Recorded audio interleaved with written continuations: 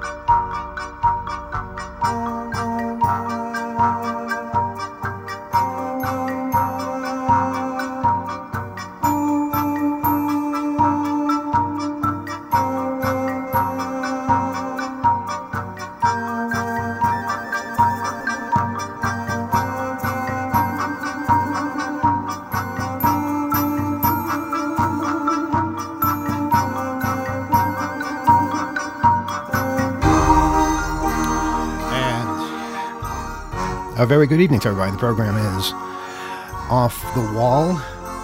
Amanda Goldstein here with you. If I could turn down the music a little bit. Thank you. Sorry, I don't mean to snap. I appreciate that. Yeah. I mean, they're volunteers, but they could do better. So consistent. Yeah. I'm sorry. The other voice is Kyle. Yes, welcome. I'm Kyle. Hi. This is Off the Wall, here for another Tuesday evening smorgasbord of various things going on in the world, our perceptions. And variety, so to speak. Yeah. A variety hour. Yeah. I guess that's one way to say it. Entertainment for the folks. People driving, people flying, people... individual pilots. You're not supposed to listen on a commercial flight, but a licensed pilot could listen to us if they're within range. I was just going to suggest, if you are driving a car, give your horn a test. Just a nice little beep. You know, we used to do that until we were told to stop. We would advise cars on campus to blow their horn as they pass by the Union Building, and we'd actually be outside and we'd hear them do that. And then the cop car came and blew its siren, and we stopped. Okay, so if you're a pilot, go ahead and give a nice little friendly tap on the horn. Yeah, do they have horns? Why wouldn't they have horns? I mean, if something is in the way of the plane, you'd want to tell somebody, right? It's not it's not much that. Okay, well we can make our suggestions later on what airplanes should have, especially if they don't signal. Well, okay, so we have a Speaker of the House finally after what a circus that was last week. Oh my God, C-SPAN was awesome. They were I think, and I suggested this on Twitter, that they should make a new Emmy category just for the C-SPAN cameras that were in existence last week. It's bizarre how it works. Usually, because there's a Speaker of the House, which there is right now, Kevin McCarthy is now the Speaker of the House, he tells C-SPAN, don't do that. Don't use your own cameras. Just use the cameras that I'm not sure when that conversation happens. Maybe it didn't happen, but they're basically following the rules now where they can only show certain things. It's very, Politburo-ish, where you just get the official government version. But when there wasn't a Speaker of the House, i.e. last week, they could shoot anything they wanted, and they did. They were showing people in the aisles. They were showing congressmen talking with other congressmen. They showed almost a fist fight at one point. None of that we would have seen had the government rules been in effect. So it was just incredibly educational, fascinating to watch, history that will last forever. Certainly. I guess it would be best live online production short or series. I guess I don't know what it was. Special event. For camera work particularly, because that was damn good camera work. Excuse me, but that was damn good camera work. You don't get that unless someone is watching and directing which to show online or on air, as it were, at various points. So that was just so important to the process, because it sheds light on what we're stepping into as far as the people's house and representation. We're stepping into it, all right. It's going to take a while to clean this mess off. What is in charge now is it's frightening, because McCarthy had to give up so much to get that position, give up so much to the hard right. They even have Republicans nervous about this. Me, I'm fascinated. I'm just sitting back and watching just the craziness that they're going to come up with. And they are going to come up with some crazy stuff.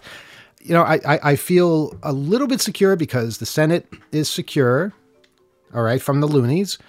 And we have a president that isn't going to be intimidated by them. So those are good things. They still will be able to come up with ridiculous panels and investigatory bodies. And they'll be able to shut down other investigative bodies that are important. I think they're just digging their own graves at this point. And in a couple of years, people will say, wow, we don't want any more of that. I mean, it's look at George Santos as a microcosm of the House of Representatives. People realize now, wow, we shouldn't have done that. We shouldn't have elected this guy. He's a liar. He's wanted for crimes in Brazil. There was nothing honest about him. We have to get rid of him. And there are people now figuring out how to do that, both legally and illegally. But, we're focusing on the legal aspects of getting rid of somebody that should never have been elected in the first place because he lied to everybody. So that is a microcosm. That's a guy that is going to be looked back upon as a mistake. And I think a lot of people in the House will also be seen in that way, or the House in general, when they accomplish absolutely nothing and just waste everybody's time and make us the laughingstock of the world. Certainly, and the contrast to what kinds of behavior a lot of them were engaged in previously and during this process is not really becoming the kind of leadership we should have. And it's going to be a lot of grandstanding and a lot of sanctimonious crap to try to drum up outrage and so forth. But as I said, the conduct that they'll be accusing Democrats of in many ways is hypocritical and will be a sort of deflection or misdirection of their own actions. I mean, basically, a lot of the things that they'll try to dredge up, specifically with this Biden documents thing. Oh, I'm getting to that. Oh yeah, I'm sure it's hilarious. But those kinds of things where they don't really have the ground to be pointing out and criticizing. In Trump's case, he has much more in the way of documents that people want to know about, and yet the current president finds some stuff during a relocation and relinquishes it. He's now up to something, and they want to investigate, but they don't. That's on our agenda. We'll get to that particular story. My point is there's a lot more that they've to answer for than they will have us believe. And that I think this is really where I'm going and kind of where you started. I think what a lot of the hardliners were negotiating for is protection.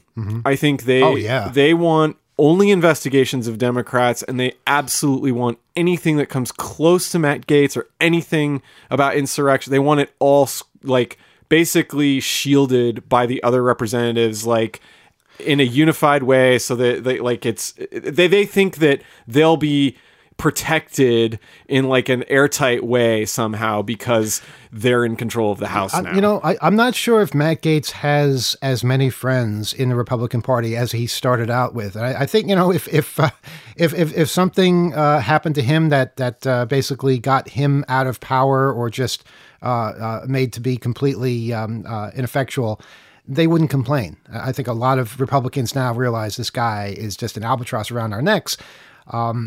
And his actions during the whole series of votes last week that was enough to prove that. Think about how many other votes during normal sessions the Republicans would have to fight him over in much the same way, and that's untenable. You can't actually have a coalition if people at every turn have these special requests and demands and or they just want to obstruct and not allow anything to happen because they had a certain agenda or initiative that wasn't getting the attention and so forth. They speaking of George Santos, though, they say that he, that hands gesture that's used by the far right, kind of like the OK symbol or whatever. They say he displayed that while he was voting on the House floor on Thursday evening. And there's pictures of this. He is seen raising his right hand to vote for Representative Kevin McCarthy to become the next Speaker of the House. And with the left hand, Santos forms an OK sign often used by white supremacists and other far-right groups. A Santos aide presented with the photo outside Santos's congressional office refused to answer questions from Newsday about the hand gesture and shut the door in the reporter's face when pressed for comment. Okay, I'm not in the business of giving free advice to lying congressmen and their staff, but my suggestion: if a reporter comes up to you and asks, "What is this a racist symbol?" that this congressman is giving that's captured on photo and being distributed all around the world, the correct response is not to slam the door in the reporter's face. The correct response, bear with me, is something along the lines of, Really? You think that's a far right racist white supremacist symbol? No, of course not. It's an okay symbol. Don't help them. You're being Don't help them. No, they've already dug their own grave. So this is the post-mortem here. So basically, it's common sense. It's common sense. That's how you answer the question. But by shutting the door in the reporter's face, that's a lack of media training. And I know it's Newsday, but I hope there's video of it. That doesn't make you look good. Does not make you look like somebody. Speaks volumes. It sure does. Oh boy, they're just so bad at what they do. They really are. Now today, a pair of House Democrats filed and hand-delivered to that very same office a complaint urging the Ethics Committee to open an investigation into allegations that the freshman congressman failed to file timely, accurate, and complete financial disclosure reports. That's just the tip of the iceberg. Representatives Richie Torres and Daniel Goldman, both Democrats of New York, filed the ethics complaint against Santos today and delivered a copy of the 6-page document to the New York Republicans' congressional office. Goldman knocked on Santos's door and entered the office, leaving the complaint on a desk inside. Somehow the door was not slammed on his face. In order to safeguard the integrity of federal ethics laws and the House of Representatives itself, we respectfully request that you immediately undertake a full investigation into this matter of George Santos's failure to timely and accurately file financial disclosure reports and promptly take all other necessary steps to seek appropriate penalties and corrective action, the complaint reads. Lawmakers allege that Santos, who was sworn into Congress early Saturday morning, violated the Ethics in Government Act for not filing accurate and complete financial disclosure reports on time. The congressman, the two congressmen who delivered this, zeroed in on a number of allegations regarding the congressman's financial records, including his failure to file financial disclosure forms before the GOP primary, whether he reported interest income properly, and if he engaged in fraudulent activity through his company, known as the DeVolder Organization. The complaint, and get this, the complaint brings attention to Santos's disclosure that he earned more than $1 million in dividends from DeVolder per year, noting that the financial data company, Dun & Bradstreet, you might have heard of them, estimates that company, that he makes more than $1 million in dividends per year from, had a revenue last year of $43,688. So whatever they're doing, I want to know their secret. And this is just the beginning. This guy is going to be relentlessly bombarded with investigations and questions. And, that door is going to see a lot of action. My reaction is just the astonishment that politicians these days think that that running and being in office is not a situation that is going to hold you up to much scrutiny.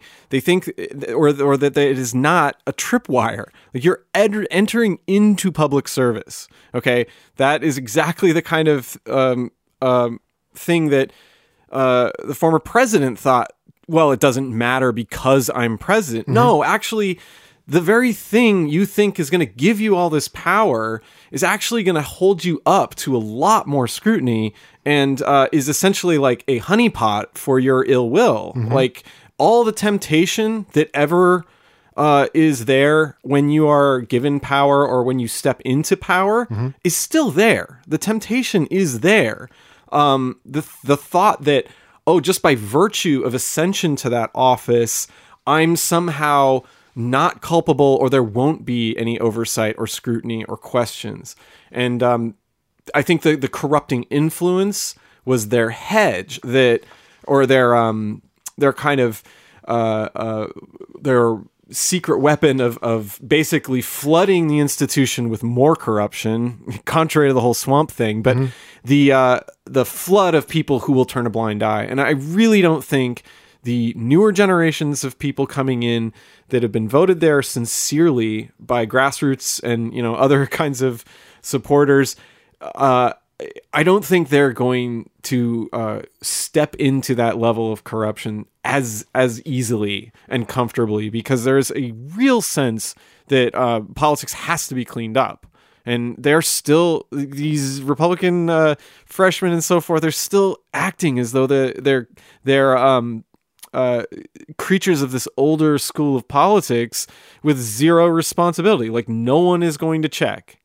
And I mean, it's to Santos's credit, he got pretty far, but it's gonna catch up with him. Well, he's in Congress now. He is a congressman.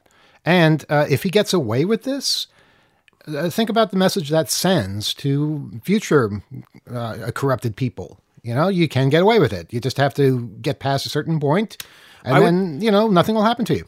No, things do happen. Because when you lose the public's faith in the kinds of leaders you are and the institutions, there are reactions, and sometimes they're ugly. Mm-hmm. So if you think you're safe by lying and getting caught, and you can just, you know, somehow make it through, and something, you know, might not occur, you know, because you are infallible or untouchable, so to speak, you're going to be sorely surprised. The level of upset and people's dissatisfaction throughout history in bureaucracies and in institutions. I mean, we nearly saw it January 6th a couple of years ago. You know, it is not safe to be that corrupt. I'd like to agree with that. Thing is, if this guy is running against a Democrat somehow, if he makes it through his primary and nobody challenges him, they're going to support him. They would prefer somebody who's a corrupt liar to anyone who's a Democrat. That's the reality right now. Well, I'm sure Steve Scalise would have some insight about that. No, well, don't invoke that name unless you're ready for the consequences. But okay, if I can say a good thing about Santos, he did condemn the congressional stormers, you know, which is what most Republicans did not do that, you know, but he did. He was out there. He said, no, this is wrong. No, not the ones in DC, the ones in Brazil. Yeah, he condemned them right away. And it's kind of funny because he's wanted in Brazil. He's wanted in Brazil for fraud. Yeah. and soon he'll be wanted here for fraud as well, I guess. But I just thought it was kind of cute how he's out there saying, oh, yeah, this is wrong. Brazil, you have to be more democratic than that. And you don't know where I am. You don't know who I am. I'm not wanted there. I'm a congressman now. Leave me alone. But yeah, there was, there was a storming of Congress in Brazil, Bolsonaro's people. We kind of were afraid something like this might happen. The difference between what happened in Washington, D.C. 2 years ago and what happened in Brazil 2 days ago, apart from just basically being separated by 2 days on the calendar, one was January 6th, one was January 8th, the difference is that the new president had already been inaugurated when this happened. Back in D.C., Trump was still president. And that made a big difference because, if you recall, Trump didn't lift a finger to stop it. And he could have. He could have done a lot. Whereas Lula, who is currently the president in Brazil, was able to call out the equivalent of the National Guard and put an end to it and arrest a lot of people that were basically vandalizing the buildings and doing all kinds of horrible things. But it's the same playbook. It's almost written exactly the same. You know, fraudulent election, fake news. Our guy won even though he had less numbers. It's the exact same thing. And where is Bolsonaro? Where is the deposed president? In Florida, where Trump happens to be, where DeSantis happens to be, where Matt Gaetz happens to be. It's becoming a safe haven for election deniers of all sorts. They're not as safe as they think. Well, I'd like to think that. I'd like to believe that. But Florida, you gotta prove me wrong on this. I mean, what are you turning into? My goodness. It's really, really undemocratic, un-American, traitorous. Mm-hmm. Yeah, and has straight up traitorous. Has Trump said anything about the Brazil? Who cares? Well, I care. I'm asking the question. I'd like to know if he did. I haven't heard anything in the media. So if he did, he needs to speak louder. But I haven't heard anything. I don't think he cares. Don't think he cares about that at all. Not at all. Yeah. I understand Steve Bannon actually was supporting it. So it's disgusting. It really is. And it's yet more evidence that democracy is always in danger. And, it's not over yet, because the army in Brazil could easily just turn around and say, yeah, you know what, we're with Bolsonaro now. I hope that doesn't happen. I don't think it'll happen, but it could happen. Yeah, there's a real affinity. I was hearing some stuff on CBC radio today about that, and the way it's characterized is there is a history of the military intervening in that country. So the sort of wistfulness for the strength and honor of the military, especially in situations where the government needs stabilization, they're actually thought of in a much different way than we might think of, like the National Guard taking over government. But it's essentially the same thing. But it is true that there's these steps and layers and slow incremental parts of this democratic thing that we do with our advanced development. And it allows a lot of people to be involved, but it takes time, and it has a lot of parts and pieces that can be subverted. And that's what we're experiencing. This is basically commercial scale, weaponized actions, direct actions on the processes that make this style of government possible. And it's basically it's rooted in a real cynicism for Western ideals that are emerging and flourishing in many parts of the world and in many realms of society. But it is also it's a challenge to people who can't accept that. Mm-hmm. Do you remember Election Day in Brazil last year, October 30th? I just remember the sense of relief of finding out that Bolsonaro was losing. At first I saw that he was ahead. I was afraid they're going to be in for more hell from this right-wing dictator. And he does have a lot of support, just like Trump had a lot of support, and continues to have a lot of support. But Lula won, and there's no question that he won. And far-right elements have refused to accept Bolsonaro's electoral defeat.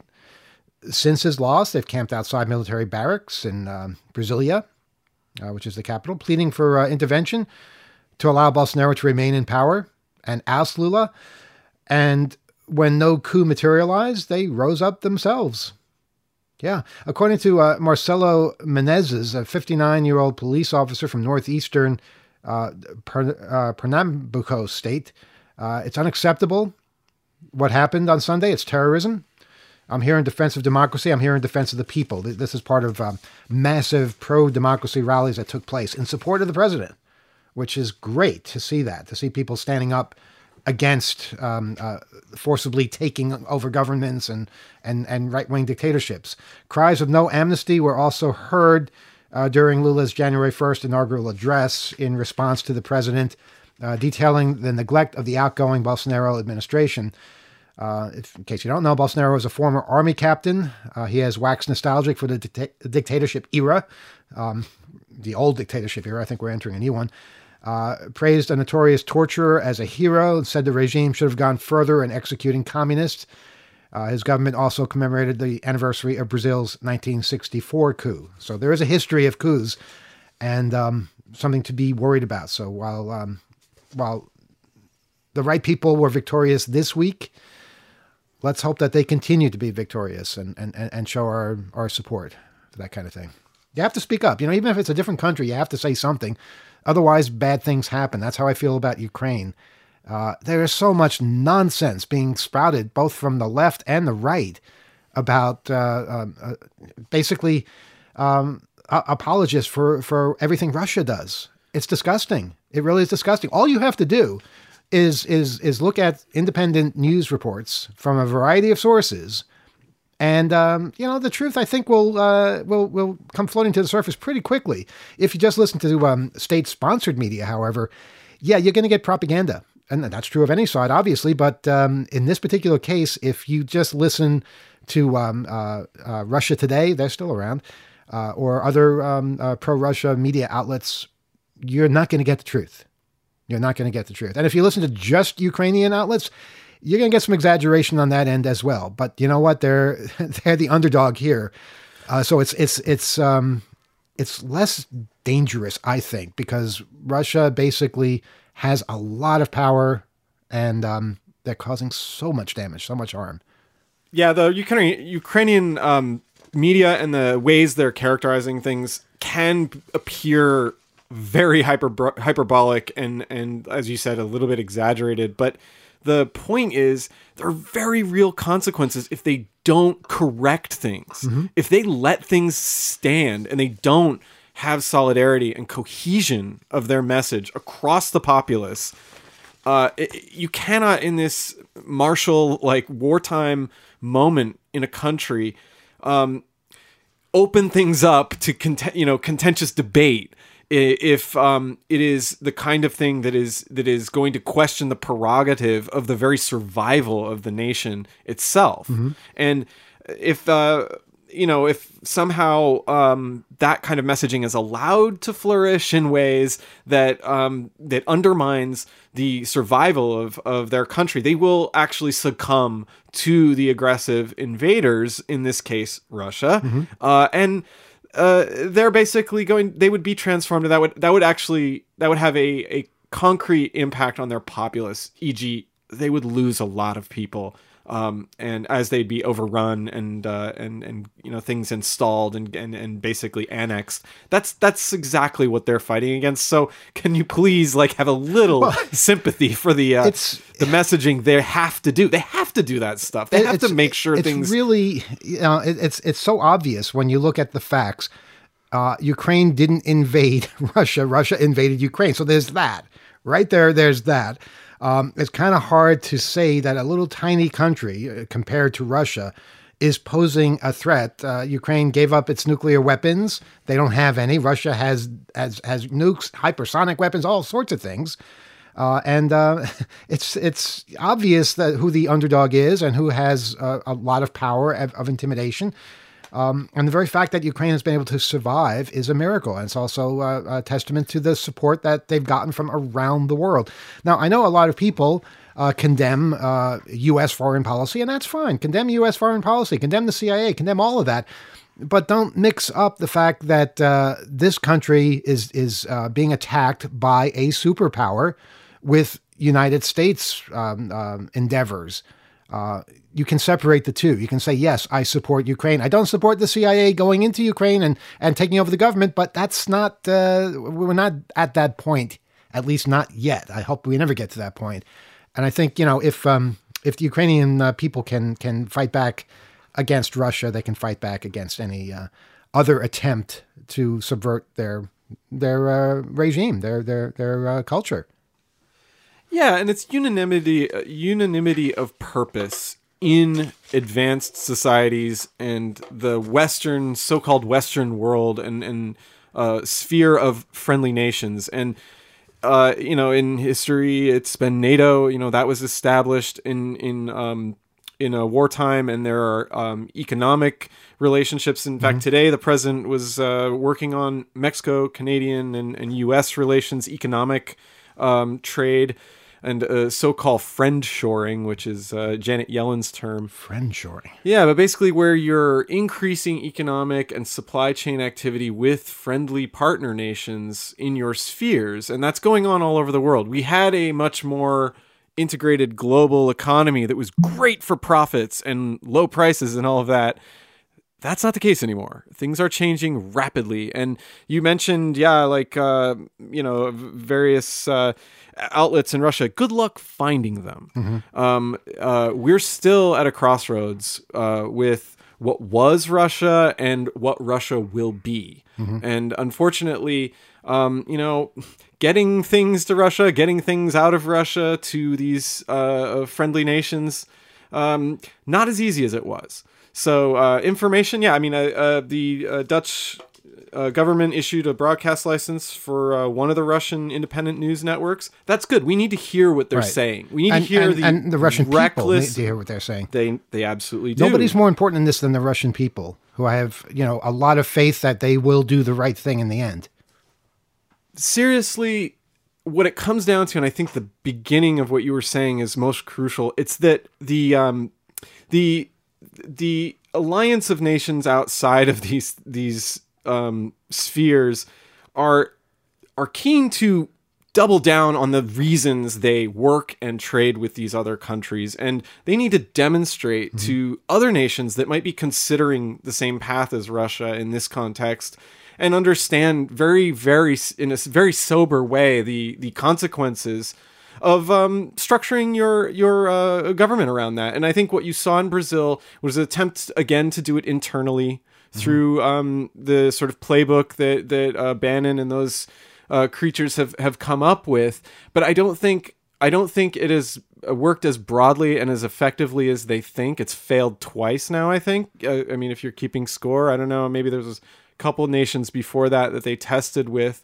But the activities of other people and other governments and that unanimity of purpose are doubling, tripling, quadrupling down faster, accelerating than all of these little like homebrew experiments they want to try in different nations. But it's important to make sure that nations that this is tried against succeed, even our own, because the more places that fall under this far right control, this sphere of authoritarian rule and descending and diminishing human rights, that kind of stuff is it will multiply if it's allowed to.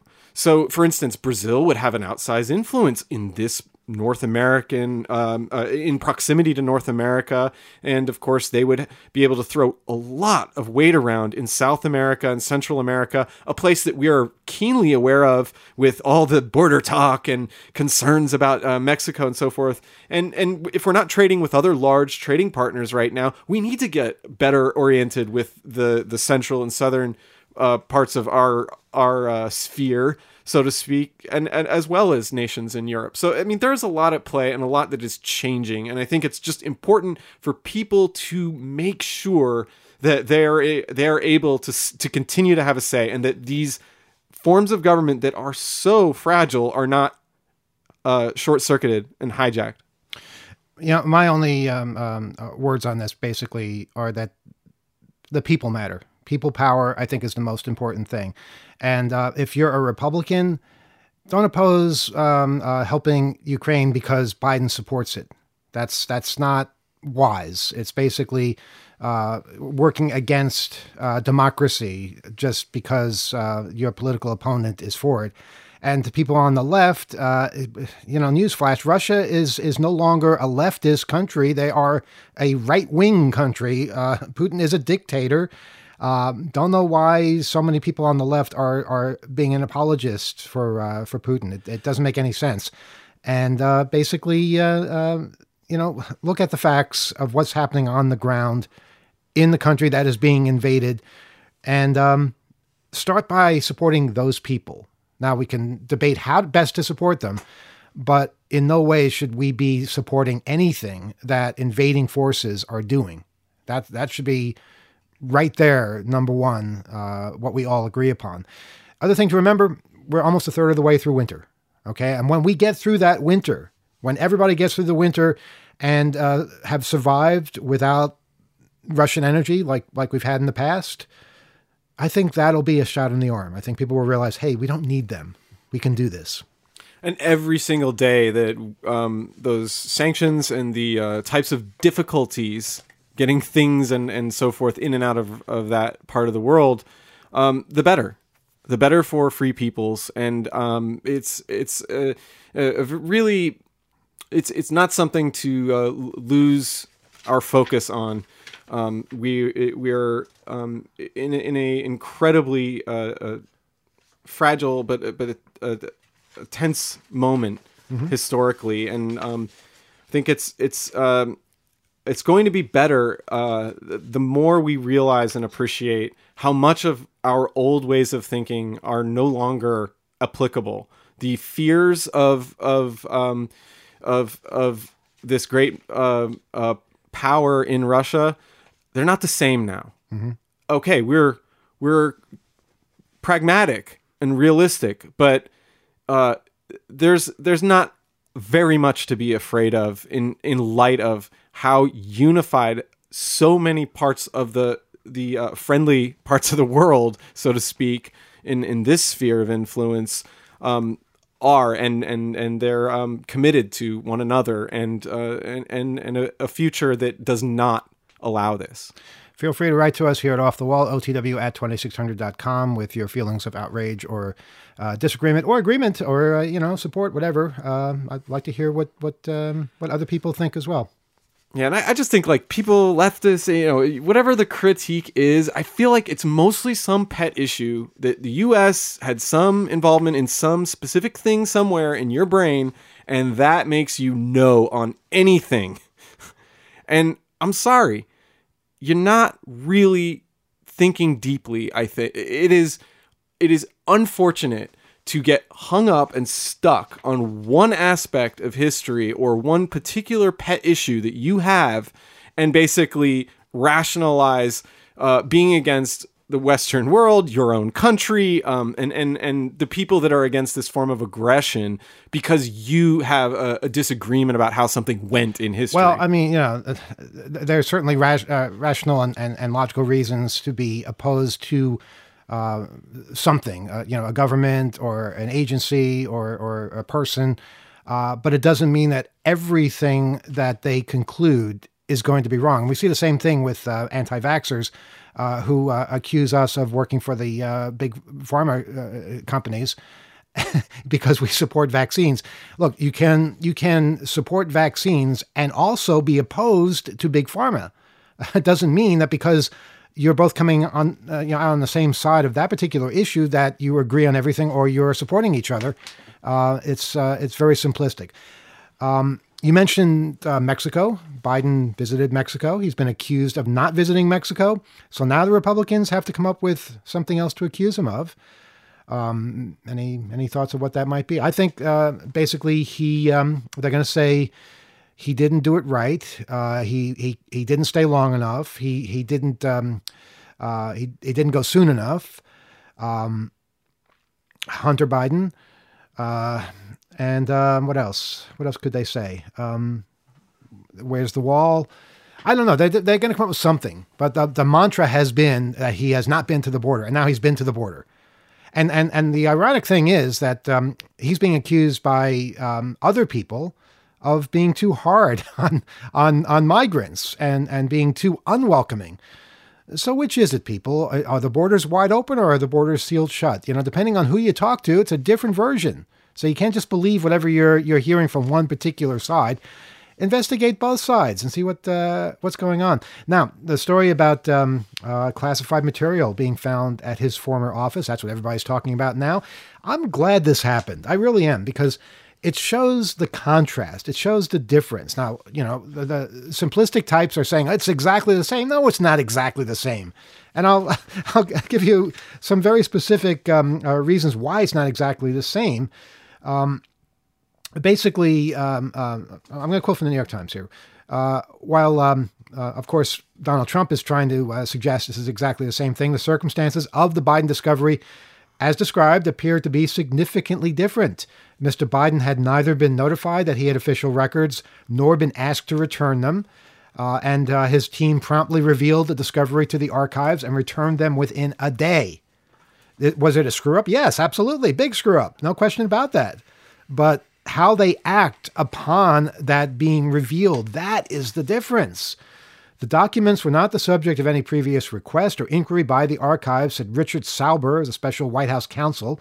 Since that discovery, the president's personal attorneys have cooperated with the archives and the Department of Justice in the process to ensure that any Obama-Biden administration documents are appropriately in the possession of the archives. By contrast, you might remember all the way back to 2021, the archives repeatedly asked Donald Trump to turn over large numbers of documents it had determined were missing. He put the agency off for months, then allowed it to retrieve 15 boxes of material in early 2022, including scores of classified documents, but it was later discovered that he kept more. And eventually, the Justice Department obtained a grand jury subpoena for documents with classification markings remaining in Trump's possession, and a lawyer for Trump turned over several more and told the department there were none left. But an August search by the FBI found 103 more marked as classified, along with thousands of other official records. It goes on, but that's the difference, okay? Yeah, he had documents he shouldn't have had in that particular location. Upon discovering that, they did the right thing, all right? So before saying it's exactly the same thing. Do a little bit of investigation and realize that's completely different. It's like if he had a former job and he like went home with the keys or something. Yeah, it happens. Okay, it's more serious than that. But shouldn't happen, but it did. And they self-reported what they found. They did it the right way. They relinquished the stuff. It was also kept in a locked office, not downstairs in a club, which is where Trump's records were stored. It's comical. Okay, what else do we have to cover? A 6-year-old shot a teacher in Virginia. You know what? We don't really have time to get into this. I'm just going to say, folks, you voted for this. This is exactly what you voted for.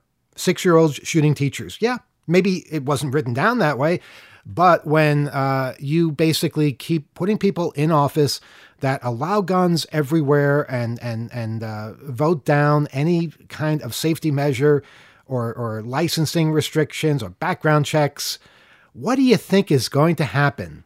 People who aren't supposed to get their hands on guns are going to get their hands on guns. Now, does that particularly apply to this case? Not really, because what happened here is a 6-year-old took the legally bought gun from his mom, who for some reason is not being named. Why is that? Is she a cop or something? These parents are responsible, 100%. Irresponsible. But they're responsible for what happened. And that has to be the rule everywhere. If your kid goes out and uses your gun, you're responsible because you didn't keep it secure. And if you're saying, he's going to get into it no matter what, then you either shouldn't have a kid or you shouldn't have a gun. Make your damn choice. And you can make that choice in prison after something bad happens. No exceptions. Absolutely no exceptions. Anybody saying differently, where's your mind? I mean, what exactly? You can't charge a 6-year-old as an adult. How do you talk down a 6-year-old that's holding a gun on you? Basically, it was trade juice box or something. How did they describe it? It was a disagreement. It was some kind of a argument. Have you argued with a 6-year-old? I try to avoid that. Well, I imagine a 6-year-old with a gun, a 6-year-old who's packing. That is something I can't even conceive of. Yet that is reality in Virginia. And looking at the news stories, it's happened before. A 6-year-old killed another kid with a gun. Are you kidding? They would probably vote for it to go the other way and have the teacher kill the 6-year-old because that's what they want in the school. I don't think that there aren't people saying, if the teacher had a gun, she could have shot the kid before the kid shot her. Clap back. Oh my God. I mean, we are sick. This is a sick society. And all of it is because of the proliferation of guns. You can say, I have to have a gun to protect myself against the other person who had a gun. Yeah, but it's the stupidity of people who allowed that first person to easily get their hands on a gun that makes you think it's necessary for you to have one too to protect yourself against them. Where does this end? It just keeps ballooning out of control. My God. If you go back before the Reagan era, when the Second Amendment was interpreted in a rational way, it wasn't everybody can get whatever they want and arm yourself as if you were an army, then at least you had some semblance of sanity. We are so far past that now, and it's going to be hard to get back to that point if it's even possible. Yeah, and there wasn't as large a selection of military-style weapons out there. There wasn't generations that have been using them on brown people in the Mideast for decades. It is its own festering sickness that we really, really cannot continue with in the ways and at the levels that we're dealing with. Apparently, this teacher, luckily, was able to make it to the principal's office while bleeding, and before collapsing said, "Call the police," to like the receptionist or someone in the office. As if she had to say that, crawling in, bleeding. Yeah, and then collapsed in front of them. I think that was part of the story. Yeah, I mean, the real story is that she warned other kids to run away to get to But my God, this 6-year-old, how does somebody have that kind of a mindset?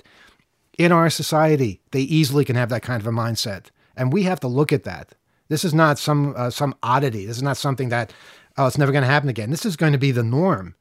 I was reading a quote from a 5th grader because they get quoted now. And this kid was saying, this was my first lockdown. I was so scared. My first lockdown. What a thing for a 5th grader to have to even say. I've never had a lockdown. I'm lucky.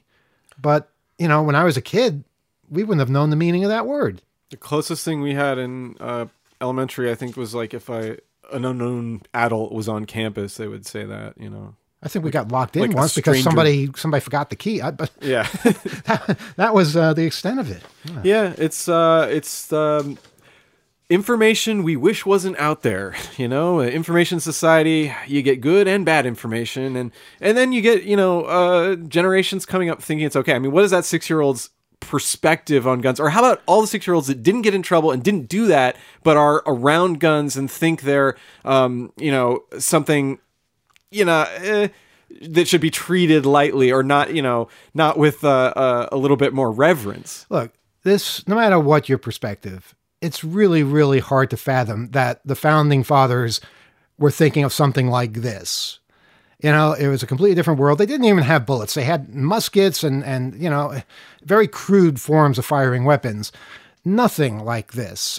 Believe me, they would not write the Second Amendment the way that and even if you look at the way it's written, it still can be interpreted in a completely different way. The fact that the Supreme Court chooses not to interpret it that way, that's just sad. The thing is, I do think there's common ground that can be reached where people can still have legitimate access to weapons, but just not insane access to artillery and weapons caches and all sorts of bad things that are always used in bad ways. We come together on that, then we can start building something, that can tackle all the illegal weapons that are left.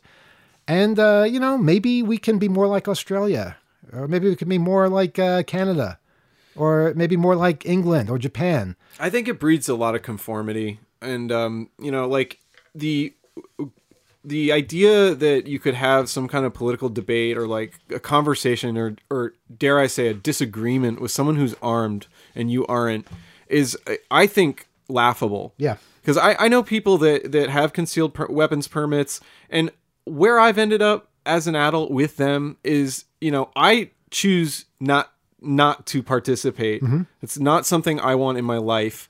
And, I go back and forth. And when I'm talking to someone who's armed and they're telling me sometimes the conversation isn't about just guns.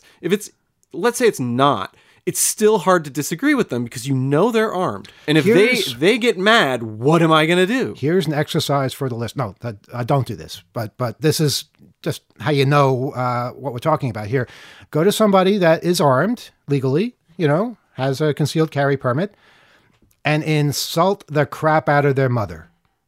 Yeah, see what and happens. Tell me you feel safe. Tell me, yeah, that's going to end well. And maybe it will. It probably will. But they still have a gun, and you've just insulted their mom. It will make a polite society? No, it'll make a scared society. And what is happening then to speech? Mm-hmm. The First Amendment, okay? Right. So I'm in public spaces. I'm in the world trying to have and hold opinions that other people don't agree with. If I'm self-censoring because I don't want to be at the effect of someone's irrational choice to end a conversation with a weapon, mm-hmm. I am not going to act and operate freely. Mm-hmm. So I think this culture is the antithesis of freedom, and it's pushing people apart. And I really, I mourn for relationships and for conversations that I'm not having because I can't disagree with people. I think what we can agree on, and we have to end that on this, this is not acceptable. Society right now, with the level of guns out there, it's not acceptable. Nobody wants that. There's too many guns out there. Can we all agree on that? There's too many damn guns out there. And if we didn't have as many, then there wouldn't be a need to carry more to protect yourself against people that had the first batch. So maybe at least agree on that too many people have guns. There's too many guns out there. Let's work on getting less of them out there and keep going down that road. And once we've gone down that road a spell, let's see what the next step could be. It's not about taking away anyone's rights or hobbies or things like that. It's about being safe. It's about having a situation where people aren't living in fear of either illegal weapons or legal weapons, because honestly, not much of a difference once it's fired. And in this particular case, legal weapon. So anyway, a couple of local items before we sign off for tonight. Did you know that Black Lives Matter sign right here in Stony Brook was ripped down? It's repeatedly targeted at a church. It's in Stony Brook, I believe, the Unitarian Universalist Fellowship. It's going to be flying again. But here's the weird thing. This story hit the media last week. It happened in October. For some reason, the Suffolk County Police only revealed information and a picture of some motorcyclist ripping it down, saying, "Can you find this person?" Well, no, we can't find the person now. It's been 2 months. They could be anywhere. Why did you wait so long to share this information? The guy's been to Sturgis and back. Yeah, probably. I hope and pray we can have a dialogue with the people that are so reactive to this, and I'd like us to build a community where everyone feels safe, said the Reverend Madeline Campbell, an interim minister. The commitment by this church and the entire denomination to anti-racism work, she said, led the Unitarian Universalist Fellowship at Stony Brook to consistently convey that banner's message, though it has been vandalized a number of times since it was first flown in 2016. Anyone who has tips on who might have ripped it down can call 800-220-TIPS. Or you can use a mobile app that can be downloaded through the App Store or Google Play by searching P3 Tips online at www.p3tips.com. All contacts will remain confidential. And one other final thing about Brookhaven, we've been talking about dispensaries in the last few weeks. I just wanted to once again go over the restrictions here in Brookhaven, because I'm not sure there's any places where a dispensary can actually be. It can't be within 500 feet of homes, and it can't be within 1,000 feet. And 1,000 feet, by the way, that's like 3 football fields, I believe. Is that right? 1,000 feet of schools, houses of worship, that is. I'm not sure what the concern is there, that people are going to go to church and then get high, or people are going to get high and then go to church. I don't know. Hospitals. Can you tell the difference? Hospitals, libraries. Why libraries? Why parks, playgrounds? Yeah, toddlers are going to go and into a dispensary where you have to show proof of age. No, come on. It doesn't make any sense. Gyms, dance. Why is dance studios included in this? Or similar public or semi-public place of general congregation. But bars are okay to be right next door to any of them. I think they need to make some amendments that allow places for you to consume in public instead of all the places you can't. Cannabis dispensaries must be at least 1 mile apart from each other, and cannabis smoking rooms and retail stores cannot be in downtown business districts. Look, it's great that it's being allowed at all in Brookhaven, unlike many towns on Long Island, but these restrictions are insane. I honestly can't think of a single place that's 1,000 feet away from any school or dance studio or 500 feet away from any home. I'm sure there are a few places, landfills or something like that, but it's going to be tough. Folks, we're out of time. Write to us, otw@2600.com with your thoughts and feelings. And have a lovely evening. Stay tuned for Finn. Everybody got to live. Everybody got to die. Everybody got a right to feel good inside.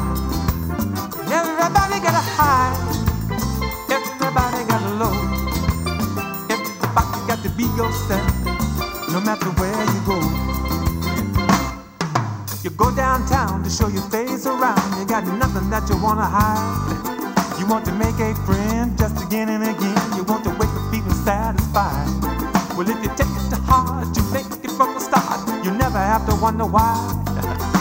Life is bright when you look at it right, and that is something that you can't deny. Everybody got to live. Everybody got to die.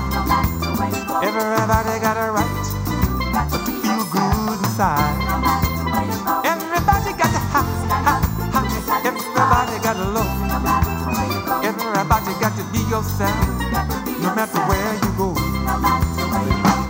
Now if you trust yourself but nobody else, tell me where you're gonna go. Or you might as well stay all night and day at home with your radio. Now you can take it or leave it if you won't believe it, but it's all very plain to see that your sister and your brother, no matter what the color, but one big family. Everybody got to live.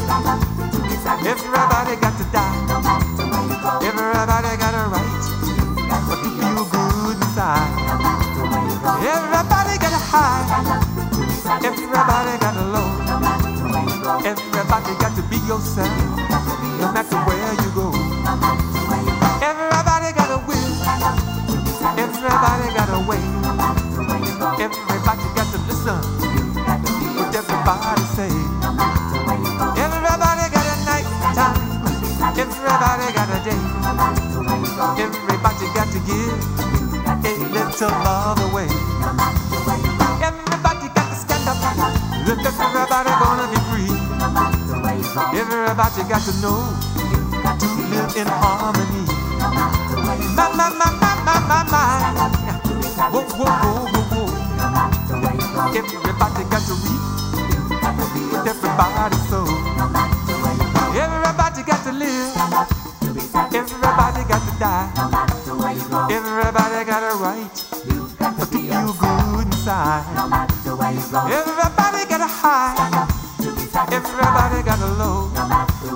Everybody got to be yourself, no matter where you go.